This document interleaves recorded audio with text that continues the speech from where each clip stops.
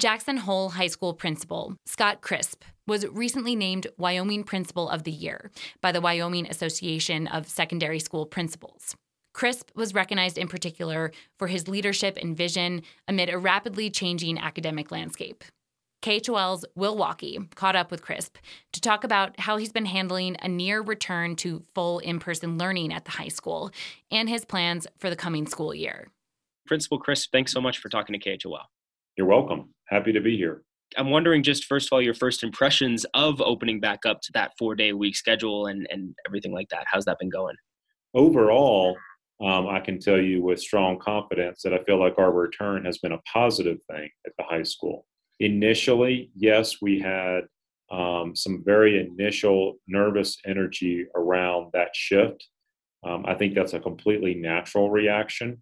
However, a few things I think it's really noted to say, William, that really helped us. Our high school has been engaged with using what they call a learning management system for about 8 years now. We're one of the first high schools in the state to use an LMS.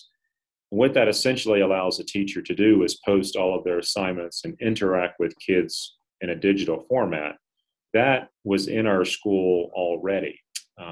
And also coupled with that, our school had run what we call a blended learning program prior to COVID.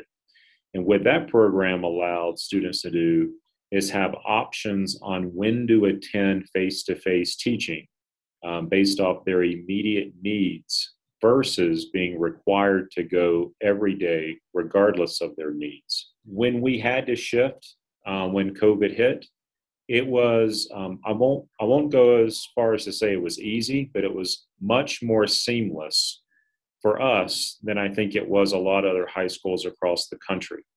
Can you just speak to a little bit on how you've been able to, despite going back to more in-person classes, try to keep everything safe at the high school for those that are immunocompromised? For the entire year, we've had a virtual school option for students to take classes at a distance.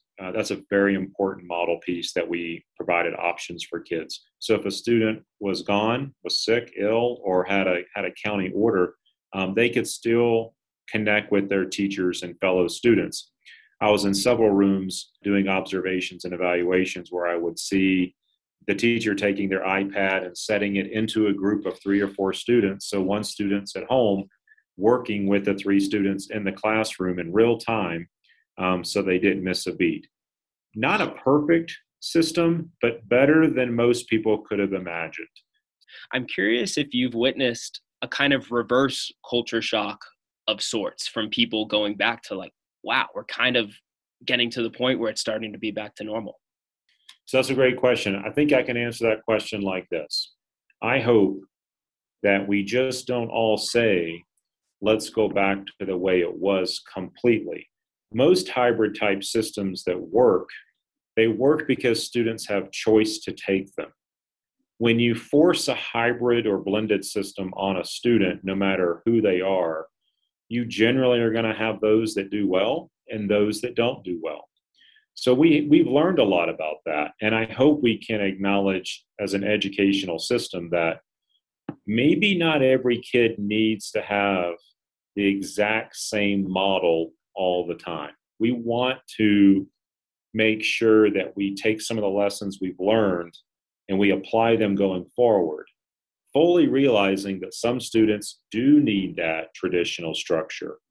But I would hate to see us lose some of the things that we've learned that provide students with flexibility at the high school level. I'm curious if you can speak to a little bit of your success, but also just the school district's success in general, into what it was about you and your staff this year that was able to keep a level head and remain successful despite all the different variables being thrown in your direction. First of all, just speaking about the Wyoming Principal Award, I'm only as good as my staff in our building, and I'm only as good as the community and student support that I have. And that starts with our superintendent and our Board of Education. And that trickles down. And so that is a fundamental reason that I'm in the position that I'm in. We have a lot of work to do here at Jackson Hole High School. We have a gap of learning that I do not want to see increase. When I say a gap, we have a very strong academic population here that does very well, and we have a population that needs extreme supports to be post-secondary ready. It is our goal here to continue to lift everyone. Our staff, too, have just really gone through a lot. And I think it's very important to recognize that. I know our new Secretary of Education at the national level will be doing a lot of work on the teacher profession, raising the teacher profession, and acknowledging the amazing thing that teachers have done across the country during the pandemic.